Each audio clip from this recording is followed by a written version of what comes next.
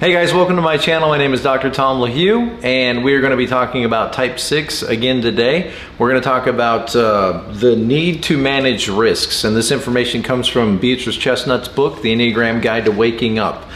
As always, in the description below is a link to my website, tomlahue.com, where you can book coaching appointments, Enneagram coaching, Enneagram relationship coaching.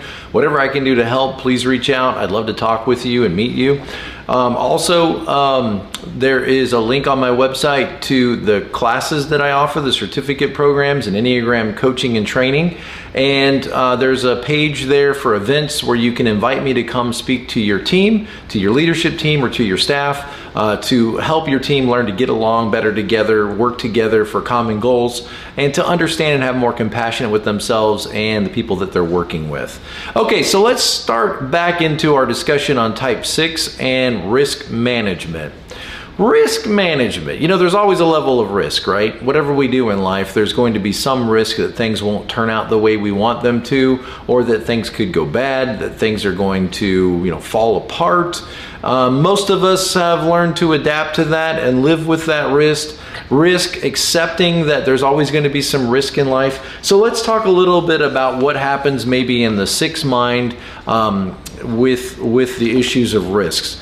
Notice that you probably excel at risk management, and you can even think of like predicting or projecting risks, predicting what might go wrong and being able to, be prepared and sort through those risks.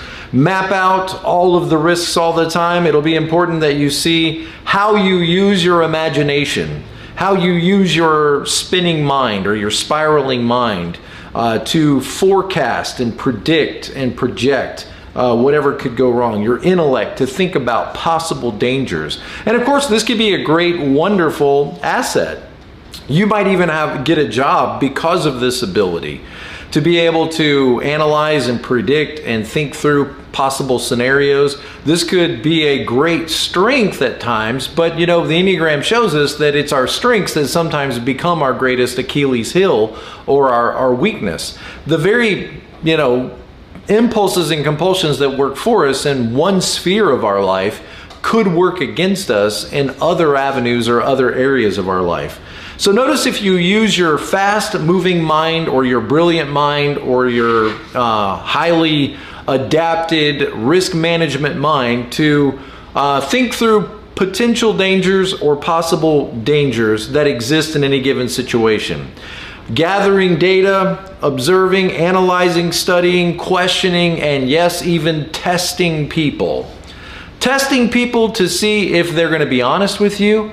Testing people to see if they're going to be sincere. Testing their sincerity. Testing whether they are people of their word, whether you could trust them, whether they have integrity or not.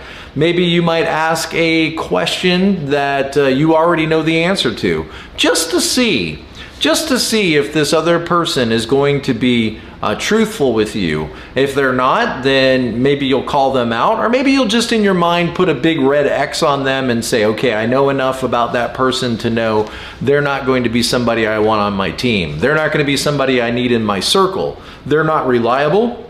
They're not dependable. They're not trustworthy. They're not honest. I just want you to realize this isn't a bad thing. I just want you to realize that there are probably other people on the Enneagram who give very little thought or attention to any of this.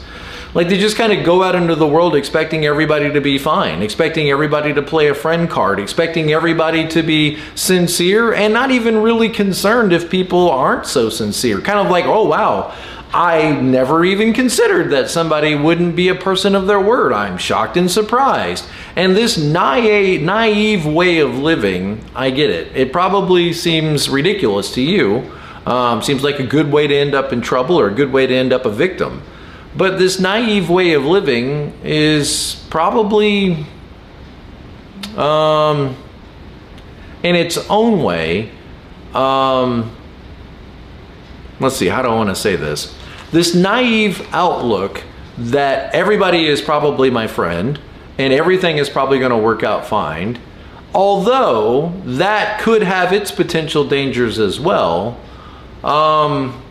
could bring a lot of peace into someone's life so that they don't spend a lot of time potentially concerned about things that are probably not going to happen.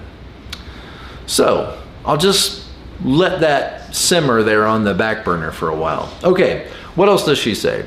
She says, notice if you do all of this, what's she talking about? She's talking about the observing, the analyzing, the studying, the questioning, the testing of people. All of this may be done so that you can in part get a better sense of control over the situation, or a control over life, or a control over the outcomes of whatever you might be working on or focused on, whatever risks that are being presented to you. So there's a sense in which this is about control, which control always is connected in some way to trust. Trusting whether or not things are going to work out okay or not. Trusting whether or not somebody's going to be there to protect you or have your back, or whether you've got support.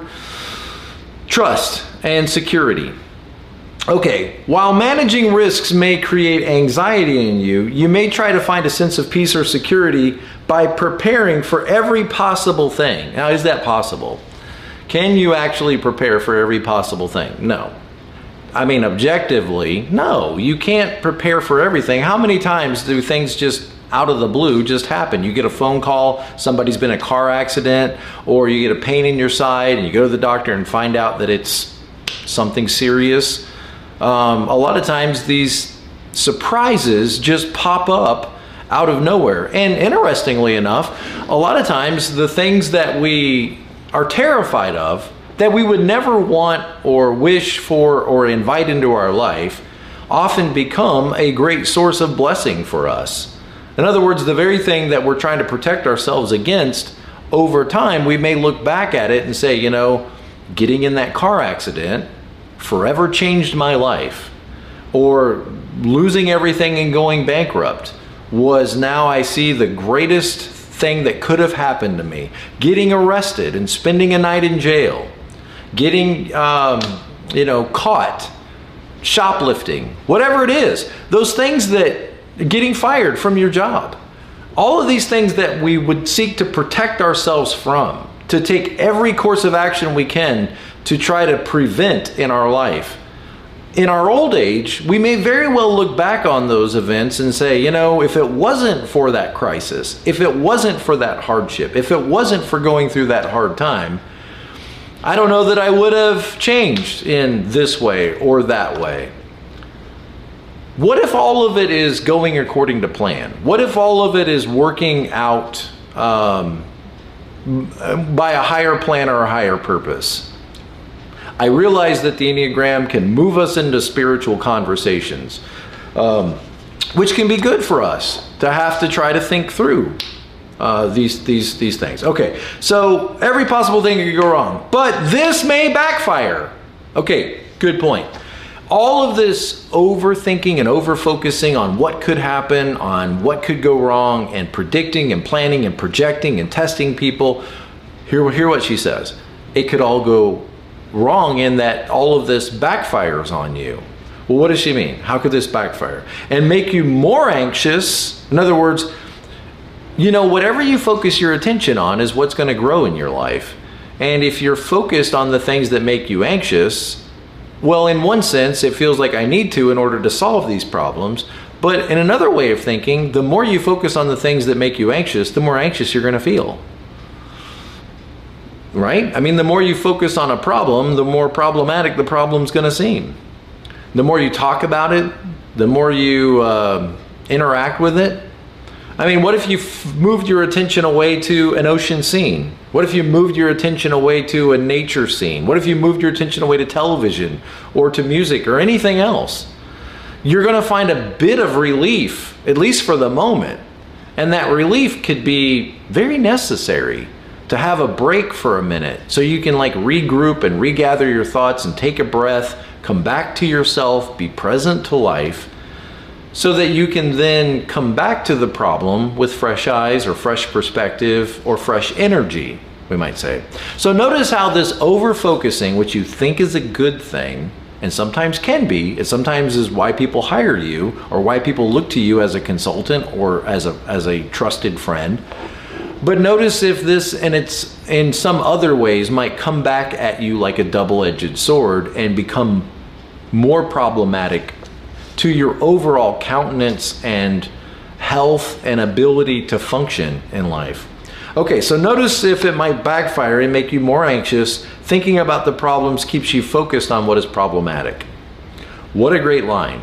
Thinking about the problems makes you focus on what is problematic. In other words, the problem just stays front and center. And I think with sixes, my kind of take on sixes is they can face any problem. Like, sixes are courageous people who could face any challenge, any problem, as long as they can see it, as long as it's in front of them.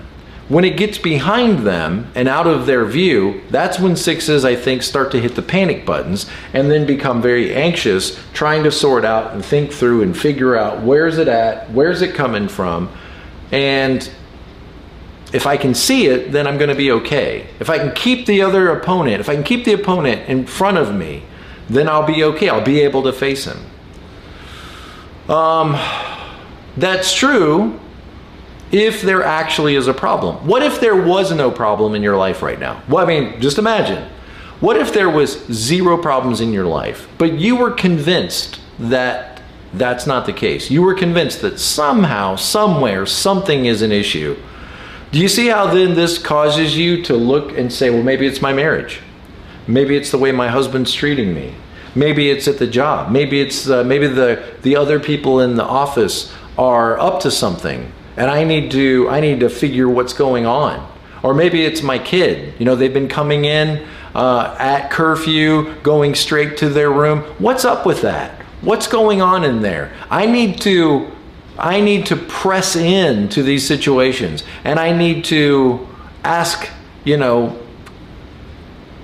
questions.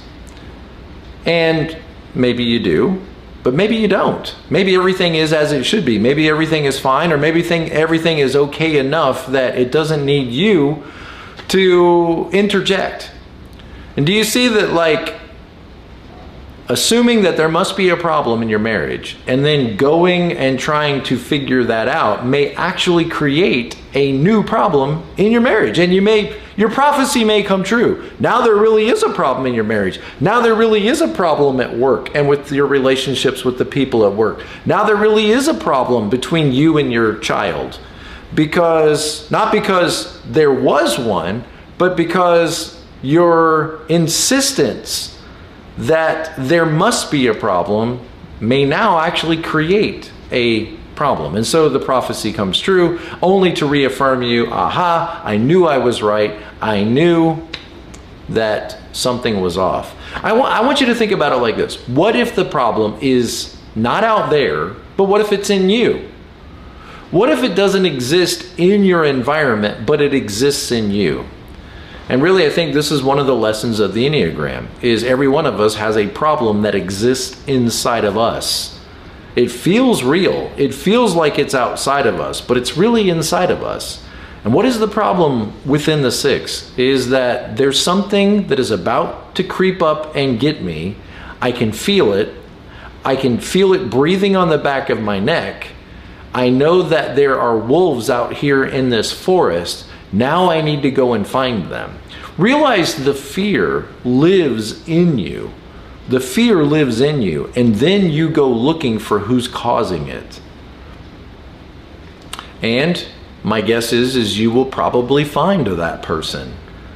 And that person will be surprised and not understand how they're causing this fear in your life. But nonetheless, I'll just move away from you, or I'll just come straight at you now. And now you will have a problem with people. Okay, so what else? Let's finish this. She says, this is going to increase your stress. Of course, it's not going to make you less stressful. Focusing on your problems is going to make you more stressful. Oh, but I got to stay at it until I figure it out. That's kind of, I realize sometimes that is the case. Sometimes that is the case. Knowing the difference between when it's one of those times and when it's just in my head, That is what maturity is going to look like for you as a 6. That is what growth and healing and health and maturity is going to look like. When you recognize that my impulses at times are not necessarily based on objective evidence. Look at what's right next to you, type 5, objective evidence. Mr. Objective Facts, right? So maturity is going to look like, is this one of those times when I really do need to focus on this problem and work to find a solution? Or is this one of those times when my fears are getting projected into my environment, and I need to catch that difference and maybe push back on those compulsions and push back on those impulses. And that's going to be hard to do. That's what growth is. Growth is hard to do. It's you saying, okay, right now I feel like, but maybe I'm just a 6 feeling all the stuff 6s feel. Maybe that's all this is. And the more attention I give this, the worse it's going to get for me.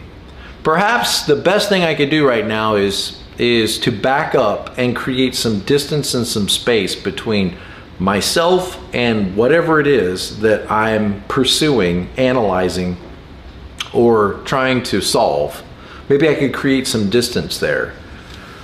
Okay, so because you are a good problem solver, you may also be a problem seeker. A problem seeker. I think that's just a good way of saying that when you are wired to solve problems, you're probably going to see problems everywhere, even perhaps where they don't exist or where they didn't exist until you found them. And now, guess what? Now you have a problem, and maybe everybody relating to you now has a problem. All right, I hope it's helpful for you guys. I'll see you next time, and as always, be present to life. Take care.